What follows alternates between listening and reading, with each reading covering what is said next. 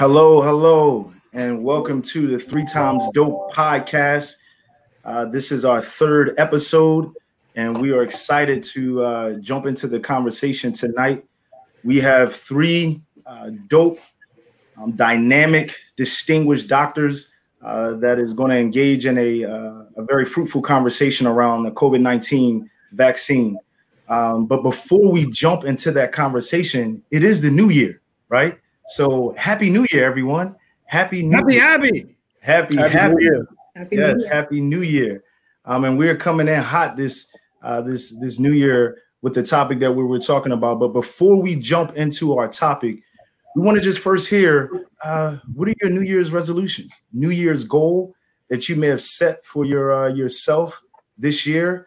And so what I would love is if we can have everybody share. Our guests, they can share and then also just give an introduction of themselves and tell who they are and just give us that goal. And so we just want to share our goal in under a minute. So I'll get us started to give you a little bit of think time. So my New Year goal is bet on me.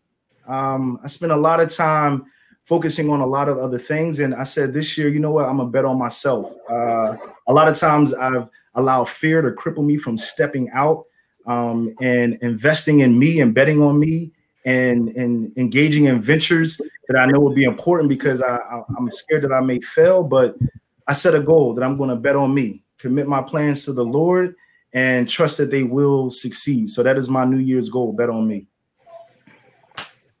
I'm going to throw it over to Dr. Simmons. Coming in hot, 3xDope. I want to welcome everybody. 2021. My New Year's goal is to be outside more. That's it.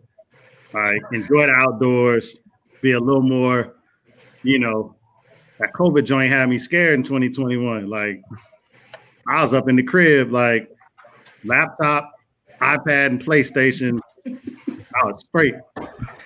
So like my goal is to get out and spend some more time in the outdoors and celebrate life in 2021. So that's it for me. They will succeed. So that is my New Year's goal. So I'm gonna kick it over to Dr. Hayes. Yes, sir. So my New Year's goal, I usually write about like 20 different things that I just want to affirm in myself coming into the new year. But one that I will share is to really think about how I can find my passions. So one, I'm big on just like mental health and just Black wellness and just kind of living your whole life and your whole self. And in my reflections, what I realize is that this work that I'm passionate about as a school leader, having worked in education the entirety of my career, while it is a passion, it had consumed me. And I think I forgot about all the other things that used to bring me joy outside of education. So I am recommitting to figure out what those passions are. This podcast included, I think it's an opportunity for educators to talk about topics outside of education. And so for me, it's really about exploring my life as my whole self and just integrating all of those worlds and to find passions outside of work. Awesome. Do I get to pass it? I'll go to Dr. Burley. You can go ahead and share your New Year's resolution, good sir. Thank you. One thing that 2020 taught all of us, but me especially, is to be flexible, to be nimble, to be agile.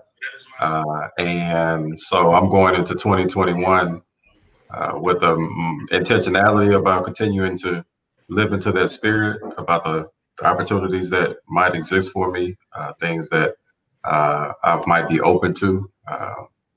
And a large part of my success has been my ability to step outside of the box, step outside of my comfort zone. And so COVID really forced that on me. And so now I'm embracing it and going into 2021 with that same energy, but this time more prepared to take on new opportunities, new ventures. That's a personal goal.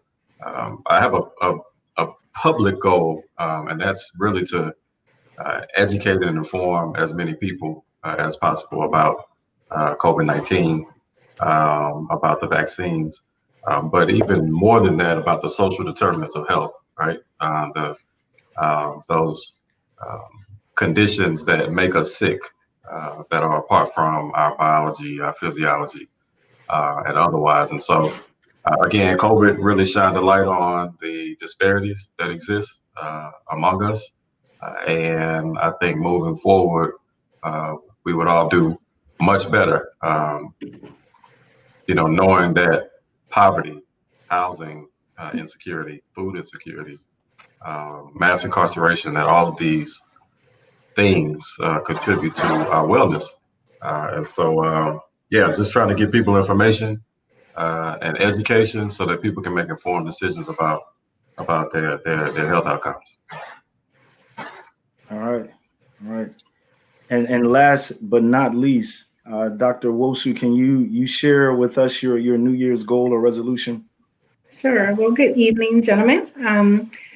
I think my New Year's resolution would probably be to read. I know during this pandemic, a lot of book clubs popped up, and I forgot how much I really enjoyed reading non-medical books and journals. And so this year I plan to read a little bit more outside of my field of expertise.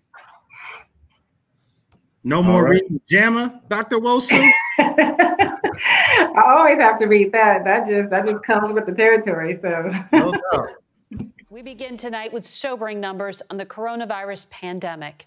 Confirmed cases in the U.S. now top 20 million, nearly a quarter of the world's total. Half of America's cases were reported in the past 2 months. Tonight, the COVID death toll has passed 347,000. And that new strain of the virus that's far easier to catch has now been found in a third state, Florida. That strain accounts for about 60% of new infections in London, England. And researchers fear it could spread quickly in this country. Infections are already racing out of control in California. Los Angeles County has reportedly shut down 5 clinics, shifting those doctors over to hospitals because they are just overwhelmed with COVID. So we see from the broadcast, the discussion about COVID, numbers are ramping up, but there is a vaccine, not one, but 2 vaccines. And tonight we want to talk about that. We want to talk about the vaccines, and in particular, talking about the vaccines as it relates to the Black community and the lack of trust that exists within the Black community, and rightly so. When we think about the medical industry and we look at historical evidence of the way that Black people have been treated in our country when it comes to medical treatment, be it from the Tuskegee study or if it's from Henrietta Lacks, we see where mistreatment has come to the Black community. And so now with the vaccine, there's many discussions that are happening. Some of you may have had the discussion over the holidays with your family. I just had a discussion at the barbershop this weekend about, are you taking the vaccine? And so tonight we have 3 dynamic, distinguished doctors that are going to talk to us about the COVID-19 vaccine. And so we're going to jump right in and have them introduce themselves and just get us started in this conversation. So first, I'm just going to start with Dr. Wosu. Can you just tell us a little bit about yourself, Dr. Wosu? Sure. I'm Dr. Uchechi Wosu. I'm a native Washingtonian, and I currently practice internal medicine in the DC area. I'm also a content contributor for medcraze.com and the owner of Bright Hope Home Care and author of Straight Talk from the Doctor. Awesome. Dr. Burley, can you tell us a little bit about you, sir? Yeah, absolutely. Dr. Ulysses Burley, I'm founder of UB The Cure, an organization that operates at the intersections of health and human rights.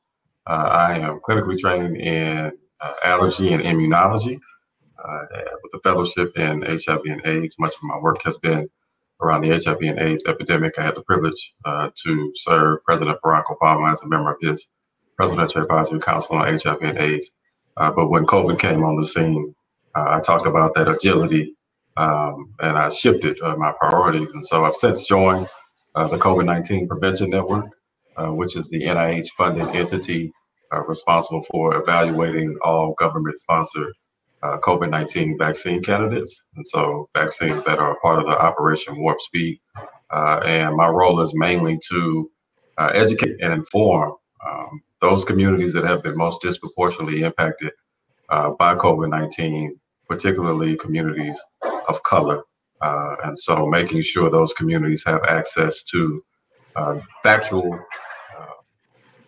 science-based, empirical evidence and knowledge around COVID-19, but also the treatments, antibodies, and vaccines that have been developed to help us get out of this pandemic so that people can make an informed decision. And I am based in Chicago, Illinois. Awesome. So we're going to jump right into our first question. How do we build trust in our community when it comes to taking the vaccine? How do we build trust? Well, one, is unfortunate that, this question is coming up now with this vaccine, because it should have come up a long time ago when we see the disproportionate numbers of African Americans who have diabetes, who have heart disease, who died earlier from breast cancer. The trust goes way back, with those medical illnesses and not just with this current vaccine. There's a term that was used by a renowned author, Harriet Washington. The term is iatrophobia. And that is pretty much a term used in the African American community who fears the healthcare system. And there's reason for it to be feared, that was stated earlier before, and it goes beyond Tuskegee. It just goes beyond Henrietta Lacks. I mean, this is things that have happened to us and our people for hundreds of years. And so to build that trust, we have to understand the past, we have to understand our history and what had happened, what happened then, and to move forward from there. I know as an internist, I look at my patients as family, and so until a physician and healthcare providers can look at their patients as their sister, as their uncle, as their grandfather, we're not going to get equitable care. We have to treat people like ourselves, and it's not just building trust for this vaccine, it's building trust or rebuilding trust within the healthcare system. Historically, we are more likely to take sea moss before we take a pill or drink apple cider vinegar. That stems from our history when we were mistreated and given medications that were harmful to us versus medications that were given to people who didn't look like us. So it goes way back. And so we have to understand that history in order to move forward and build that trust that we so desperately need right now. That was good. Dr. Burley, do you want to chime in? Yeah, absolutely. For me, I think we build trust through truth telling and information. And so I think a lot of the mistrust is historical. But, if we're clear, the United States Public Health Service study of untreated syphilis in the Negro male in Tuskegee, happened over 40 years ago now. And so I think today, in order, we have to contend with that legacy. That happened, right? But I think a part of what has to happen next is that we give the correct factual information about the ways in which medicines, treatments are developed today, particularly for people who look like us, and let people decide whether or not, it's something that they can trust, just based on the facts and information. So a part of it is the message, but then the other part of it is the messenger, right? And so I think that information has to come from the right people, people who look like me, people who look like Dr. Wilson, people who look like you all. We have empirical evidence that says that Black people who are treated by other Black people have better health outcomes. We know that to be true. So in the same sense, we need to have more people who look like us with the capacity to share information, to educate, to reach those who need the information the most, so that we can begin to free ourselves of the chains of our past, so that we can, be liberated in our future on a public health sense. And so I agree with everything Dr. Wilson said in terms of contending with the legacy of medical untrustworthiness. But moving forward, we also have to contend with the real reality that people of color, specifically Black people, find ourselves at the bottom of every list as it relates to health outcomes. And that a part of the reason for that is the legacy of medical untrustworthiness, but it's also how that legacy continues to entrap us to deny and reject the solutions for problems that affect us disproportionately. So again, my hope, my prayer as a person of faith is that everybody who needs access to the information that they need to make informed decisions about their health has access to it. I'm perfectly okay with people rejecting biomedicine on the basis of facts and information that they understand.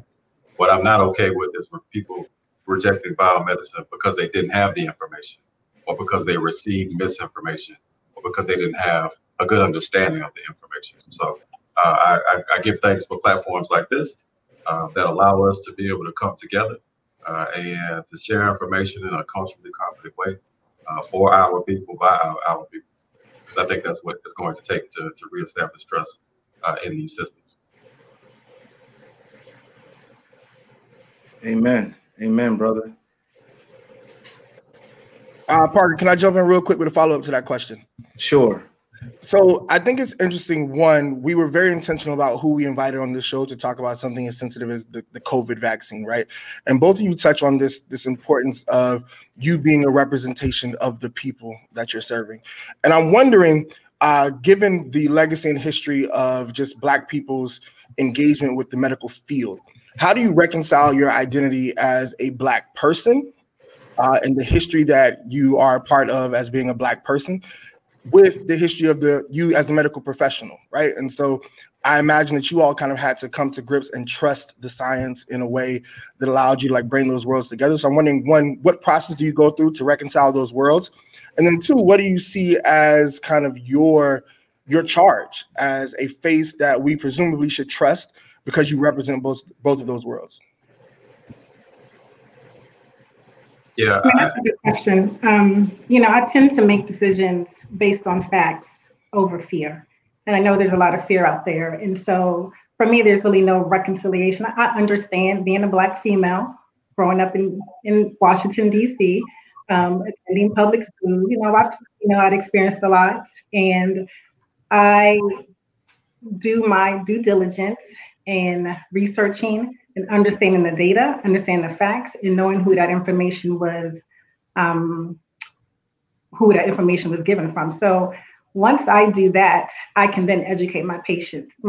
There is a huge responsibility, I think, in order to do that, because unfortunately, it's our fears that will actually be worse than what we're fearing. It's actually going to hurt us. And so if we can just make decisions based on factual information, do our due diligence, and not just, follow the pack of people who are, naysayers, but actually understanding the implications of the decisions that we are making. And we go from there and we move forward. There is no way that a patient is going to follow your recommendations if they don't trust you. I have to build trust with my patients. Before we even get into their medical concern for today, I need to talk about their Christmas. I need to talk about their grandchild, who just turned 5. I need to develop that relationship and rapport with my patients who are like my family. Then we can move forward. Then they're more trusting of the information I have to say because they see me as a person and I don't see them as a number. Yeah, I'd like to add to that and say, I consider being in a medical profession as a birthright. I don't consider it to be novel to be Black and brilliant in the sciences in America. If we go back, if people go back and Google Onesimus, he was a slave, an African slave enslaved in the New England region around Boston, and he introduced inoculation to America, an African slave, because Africans had been doing it for generations to stave off widespread epidemics in their own villages and their own tribes. And so a Black slave who bought his freedom introduced inoculation to prevent against smallpox at the time to America. And then, of course, white people took that information and monetized it and made it their own.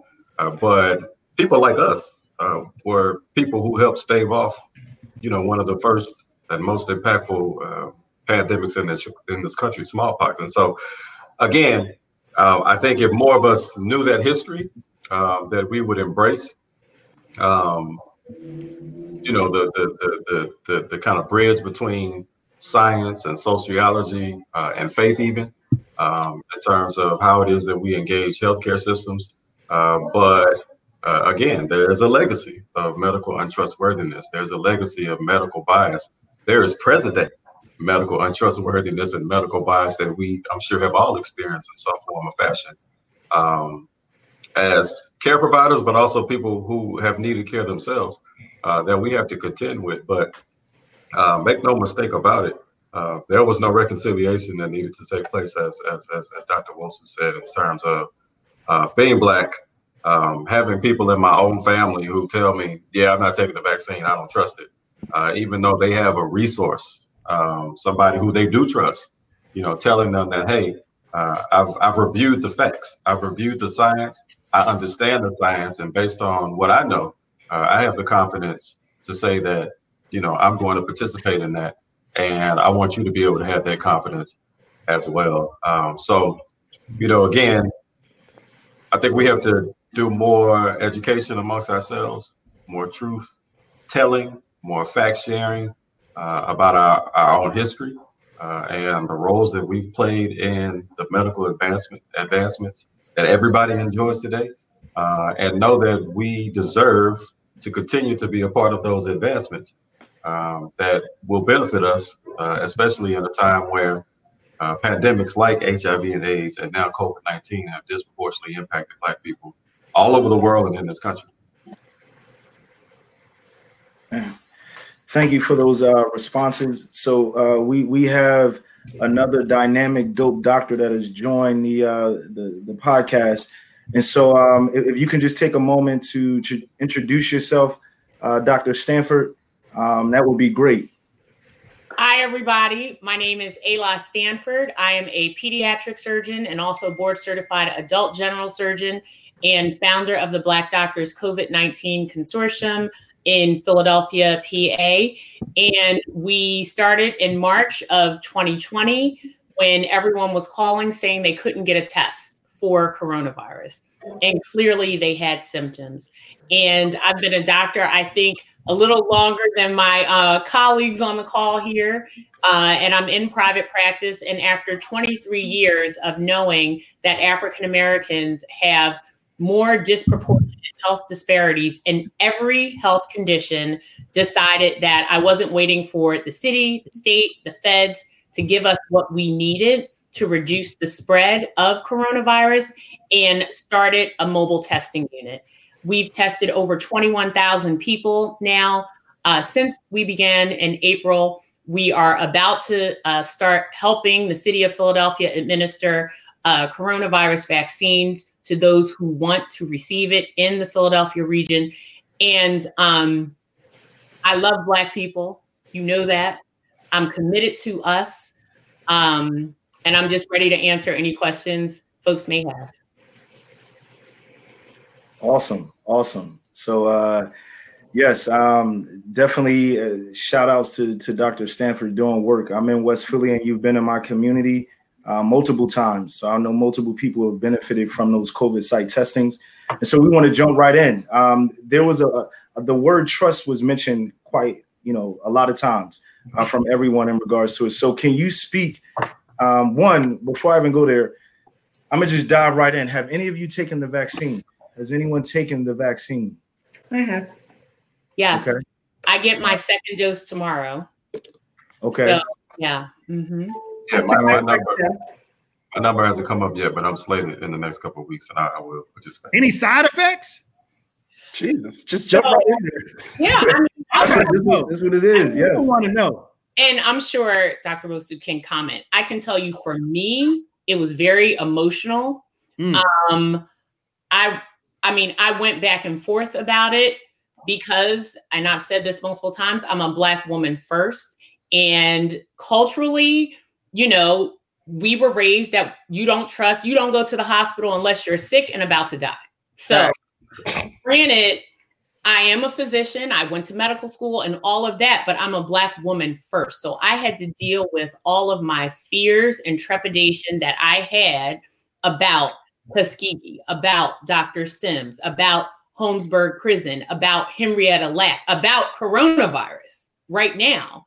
And channel that and say, how do I separate Black me from medical physician me and make the best choice? Also recognizing being a leader in the community and what my decision meant for the African-American community. And so it was not an easy choice. I'm not going to lie. It wasn't, because I had to honestly separate an entire way that I was raised as a Black woman and focus purely on science me. And you're only one person, but I had to do that. So all that to say, I got the vaccine. It was emotional.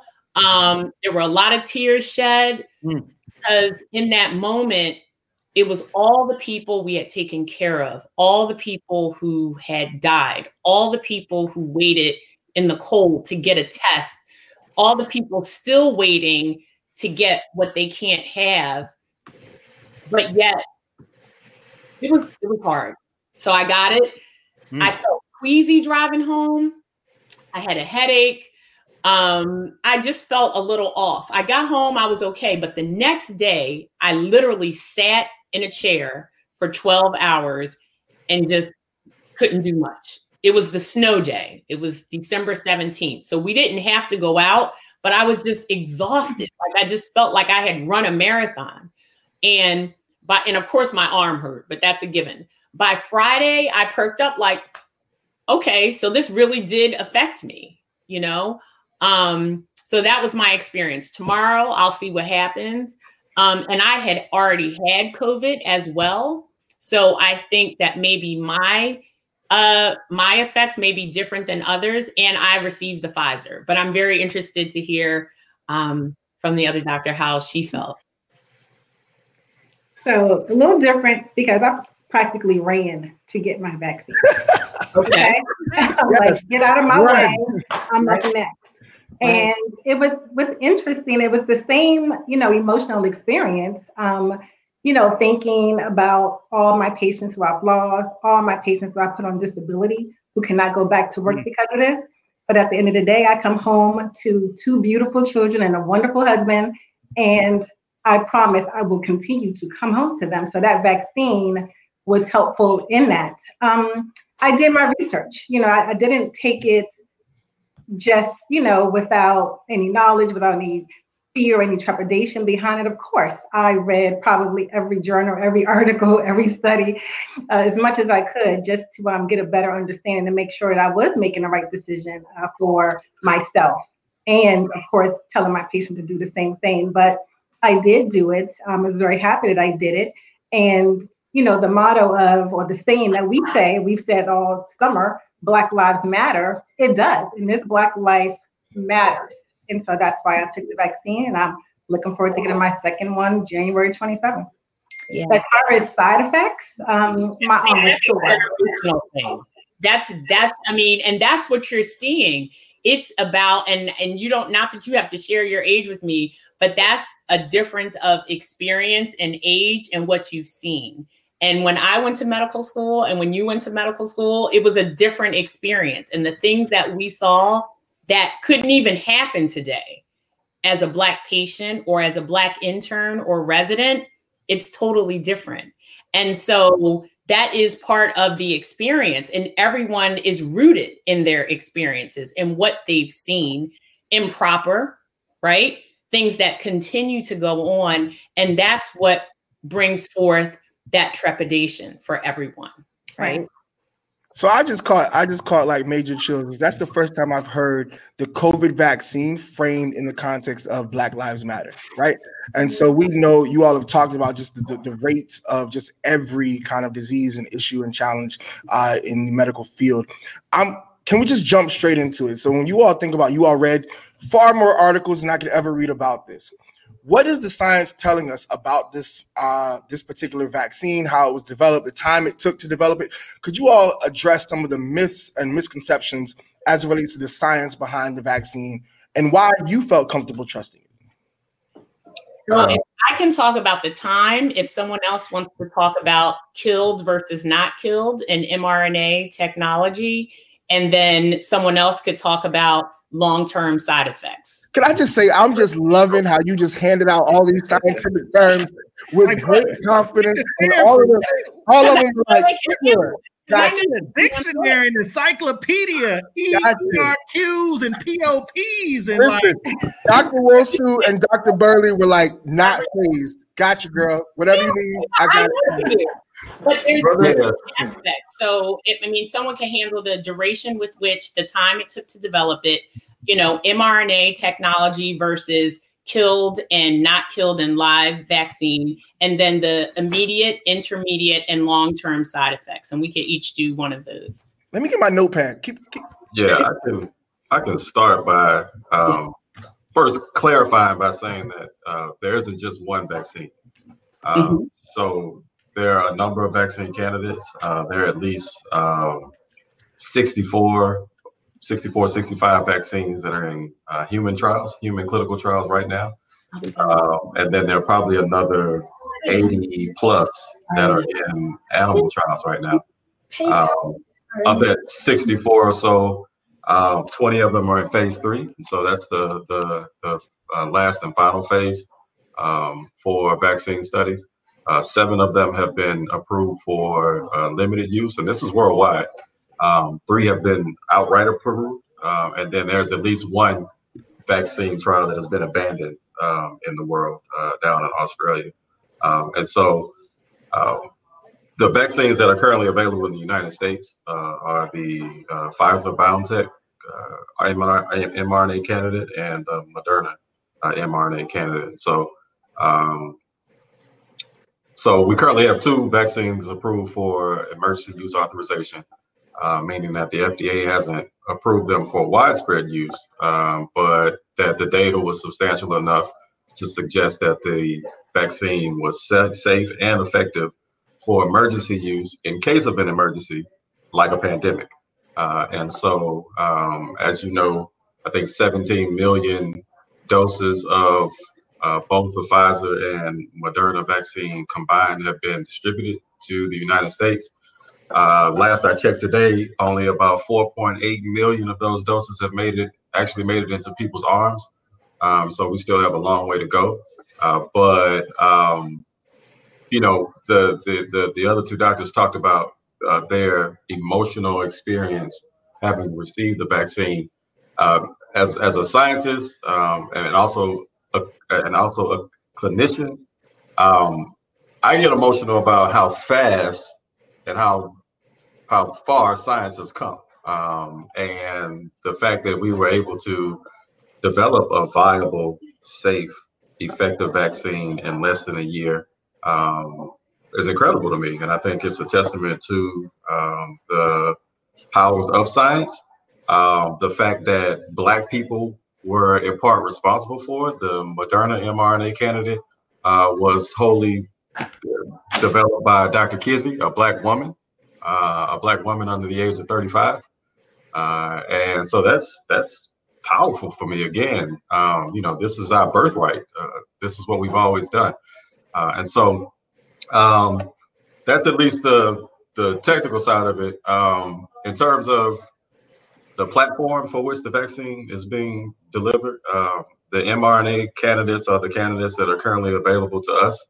And essentially, the vaccine has been created to give our cells a message to produce a protein, the spike protein in particular on the coronavirus, that then expresses itself on our own cells. that our body can recognize, develop antibodies and T cells to then attack and respond if in fact we were exposed to the actual SARS-CoV-2 virus in the future.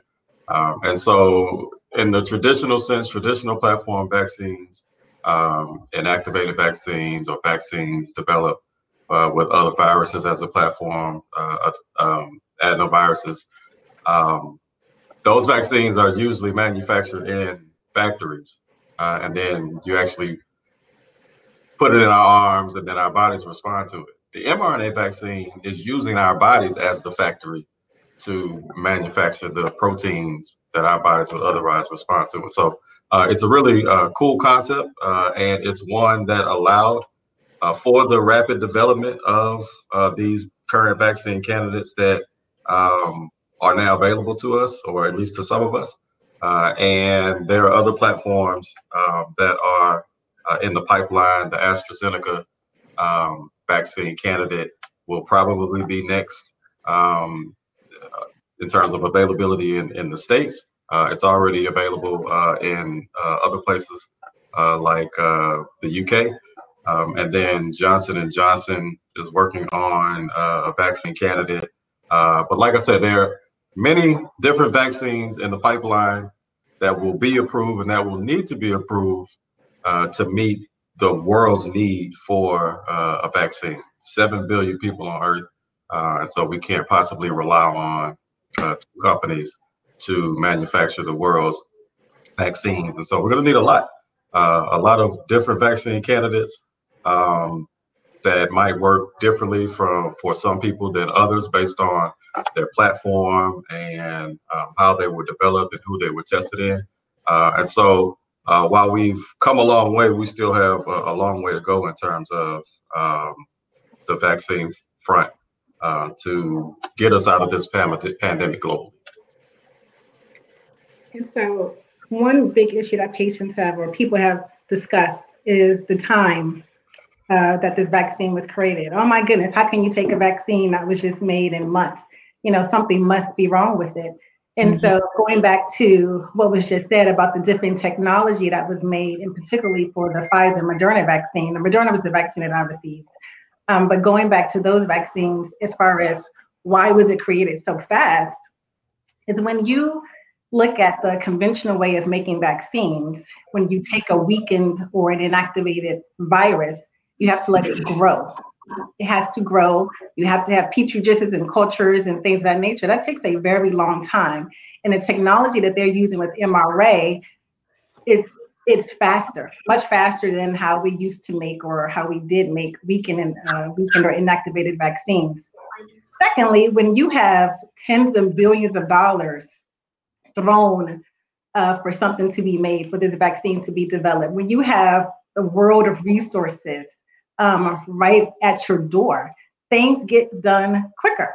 I mean, it's just simple facts. It's not that it's done sloppier or messier or without thought. It's the same pathway, the same delicate testing that's done for any vaccine. It's just you have more resources. And because mRNA was not, this is not a new technology. This has been in the workings for many years, since the 80s probably.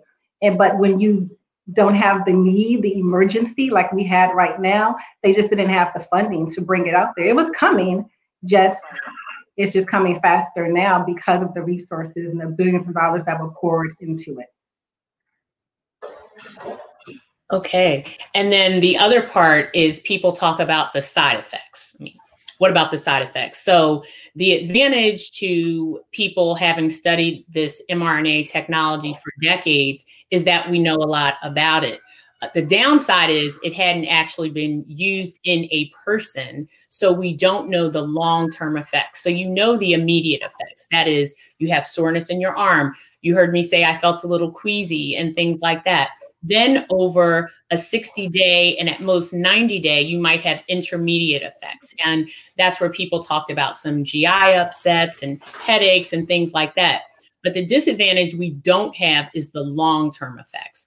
And that's where everyone was talking about this mRNA is going to become part of my DNA and it's going to mutate and it's going to cause cancer 40 years from now and all these types of things that were out there.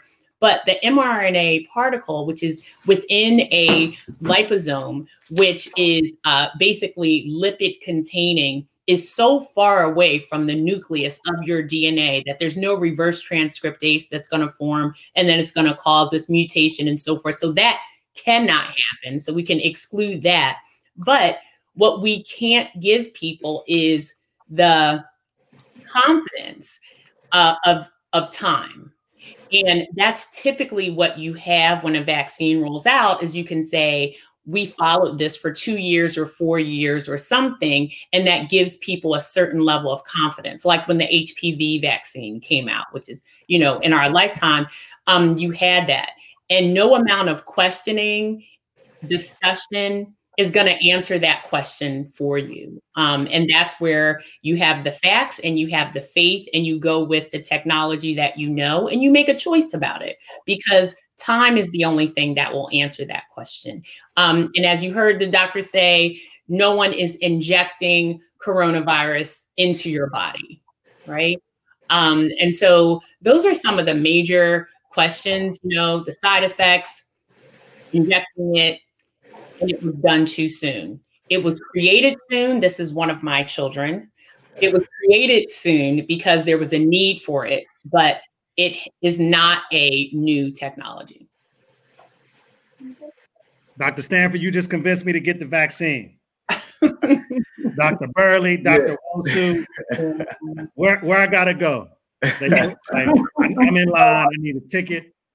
I mean, real fast to get clarity though. Can you explain the difference between the two vaccines, Moderna and Pfizer?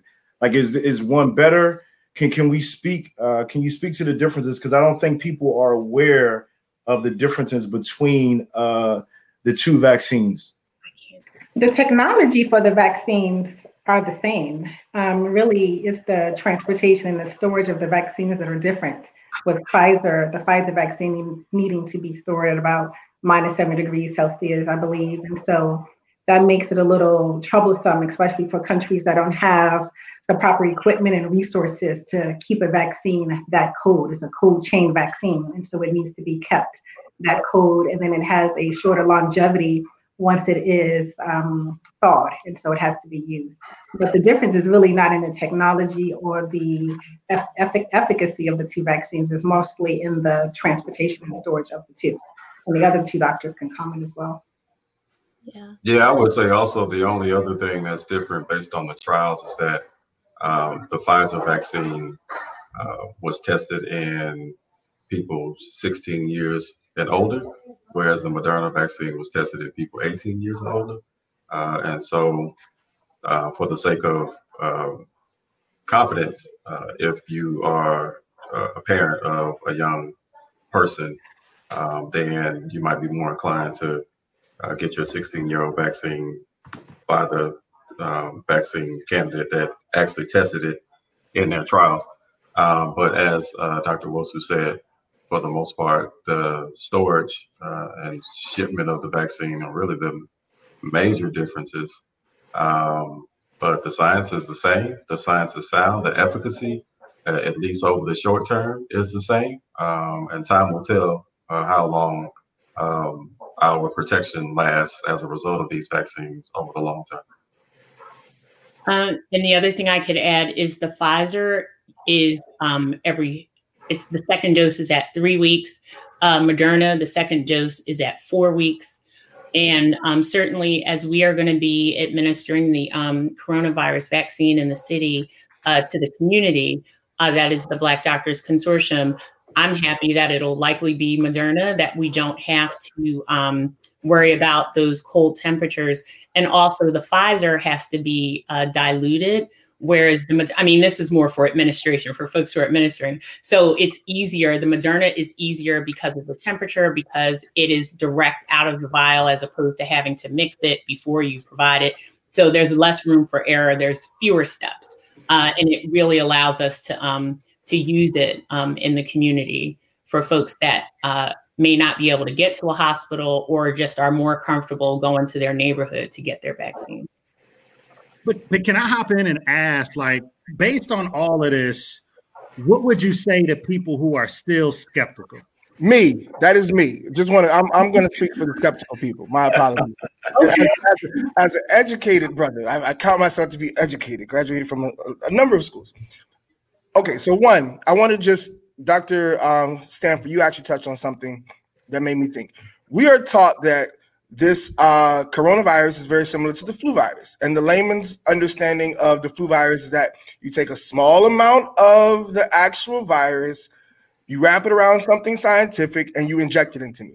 So my thought is you take a small amount of the COVID virus, wrap it around something, and you inject it into me.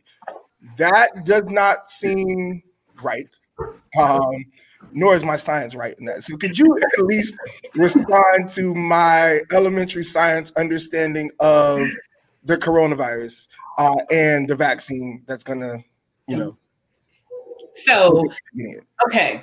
So first, you already heard Dr. Burley as he talked about the messenger RNA. It is not that type of vaccine, but you're right. We do have killed vaccine and we do have live vaccine. So a great example of live vaccine was smallpox, excuse me. And killed vaccine would be like the flu vaccine, which means it's an inactivated virus as it's coming into your body. So it's not, and just to be clear, it's not either one of those. It's mRNA, right? Synthetically derived. So there's no virus that's wrapped in a particle that's being injected in your body. MMR, measles, mumps, rubella, yes. Smallpox, which we don't use anymore because it's eradicated, right? But this is not. This is a different technology. Now, AstraZeneca, which is an adenovirus, is a different technology, which has not been approved yet. Then that'll be a different conversation. But we're only talking about what's here right now. And we want to back when AstraZeneca come up because we need to know about that because that sounds a little different, a little shady, a little concerning. Well, but even the AstraZeneca candidate isn't inactivated or live attenuated. Understood. Yeah. It's a vector, but it is right. It's not the mRNA. Mm-hmm. Yeah. So none of those vaccine candidates that will come to America, at least for now, are inactivated or live. Understood. But Dr. Burley, Wosu, and Dr. Stanford, do you all have concerns about how the vaccine will impact women as it relates to like infertility? Has anyone done a study on that? Now we're just gonna ask all the neighborhood questions. We're gonna ask all the cousins questions, the barbecue questions right here at the table. Yeah, we have to take that one. I mean, I can talk about from pregnancy because, for example, I was operating today, taking out an appendix in a nine-year-old, and my medical student is pregnant and has received the vaccine. And initially, people were saying, don't give it in pregnant women. But then the American College of Obstetrics and Gynecology came out and said that the risk of you contracting coronavirus was greater than the risk of you receiving the vaccine. And obviously, this is a conversation you need to have with your physician and so forth, your OB. But at this point, that is the recommendation from the governing body of the American College of Obstetrics and Gynecology. I hear you about the infertility and so forth. Look, Dr. Stansford, that's like the barbershop questions. You know what I mean? Like another barbershop question is no. We can't have any more barbershop questions. We can't have any more barbershop questions. We're coming to a close, and so I do want to give way for everybody to kind of give a closing remark or a closing thought. We have an audience. People are still kind of dropping in questions, but in regards to your closing thought, your message to our community in regards to the vaccine, you've said so much. So many gems have been dropped tonight. I feel I've learned a whole lot. You've already killed some myths and some misconceptions that I've heard talking to people. But what is your final, Dr. Stanford, Dr. Wosu, Dr. Burley, your final words that you can give in regards to the vaccine and and people taking the vaccine. I can start. So I'm speaking to Black people. Let me just be clear about that. Yeah. The most powerful white people in the world are leveraging all of their resources to move to the front of the line. Talk about it. You're right. And, sorry. Preach, brother. He's right. He's right. Meanwhile, we're losing our place in line because we're arguing and debating about what's in it and whether or not it's for us or not. That doesn't mean those arguments aren't valid because they are given our history. But I want everybody to be able to make an informed decision when their number comes up. That's right. And to be able to say, I don't believe this is the best thing for me and my family based on the information, factual, correct, science-based information that I've received and understand. I'd much rather that than people saying I'm not participating in this based on misinformation or no information at all, or very little information or a little understanding of the information. So don't lose your spot in line on account of some bad information, because your spot is gonna be replaced by some white person who is very much so eager to get their vaccine so that they can continue to enjoy outside. So by all means, continue to engage these types of conversations and platforms, people who you trust as good information bearers. And I'm not talking about the dude with a lot of followers on TikTok who got a D in high school science, but has these, theories about the vaccine. I'm talking about trained, respected people in our communities. They exist. Just look at this screen and get the information that you need to make an informed decision. And if your decision is that this is not something that's for you, I can respect that. But I consider it a form of professional malpractice to allow our people specifically to miss out on the solution for the problem that has affected us the most on the basis of fear and misinformation and no information. Thank you, Dr. Burley. Dr. Stanford, Dr. Wosu. That was great. Yeah, Dr. Burley. it was. I have been practicing for about 20 years. And like Dr. Burley earlier said, I've never seen something so advanced as far as the science is concerned. And we're talking about this vaccine. And so it's hard, really, for me to be excited when I see so many people so weary. But again, like he said, we cannot let our fears dictate our fate. We have to be advocates for ourselves. We have to do that with the right information. I understand, the history, and I understand, we would rather have garlic and ginger, but if that could cure COVID, I'll be, for that too. But right now it doesn't. And so we have to do what's best for our family so we can be here for them. We also make decisions based on our experience. When you see lives lost, as many of the physicians have seen, it's not even really a question. And I would hate to see a life lost based on a decision that was right there in front of you that you could have easily made, and you decided not to. Wow. I wish I had a mic to drop because you guys, wow. In the city, what I'm doing on the vaccine advisory committee is first making sure that we can give it. Because for some people, it matters when it's a Black doctor giving you your vaccine. And I get that. Or a Black nurse giving that to you. And so the Black Doctors Consortium, we will be administering the coronavirus vaccine. And I'm excited to be able to do that because I know for some folks that matters.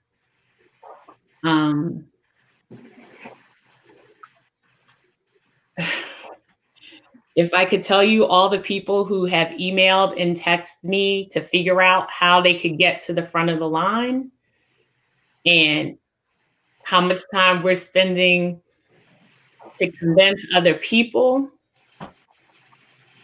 it's a lot. And it's not the folks who are dying with the least access. And so I would say use us as an example. We all want to be here for our families, for our children, and would not put anything in my body that I believed would hurt me or take me away from my family. And know that. So look out for us. We'll be out there ready to continue to serve you all. Man, that was powerful. That was powerful. So I just want to say on behalf of the 3xDope podcast and everybody that's in the comments, thank you all so much for making time to answer the questions, give us the facts, because that's all we've been hearing is facts, and being so candid and just your experience as well. The conversation and dialogue has been so beneficial to the community. And so we just thank you. And we applaud you for the work that you're doing in the community, because you're on the ground in the community. I mean, I know, Dr. Stanford, you were coming straight in from holding a clinic this evening. So we just thank you all for the work that you're doing and the time that you have been taking to answer our questions and to engage. And we look forward to having you back. When that AstraZeneca one come out, we need to have another session, and we need to continue this conversation. We need to continue the conversation. Yeah. Yes. So to all the people who have tuned in on Facebook and Twitter, thank you for the comments. And I would tell you, follow these individuals, get their handles on Twitter, follow them as they're dropping gems and giving knowledge to our community. But thank you for our third episode, and we will see you again. Dr. Hayes, what's up?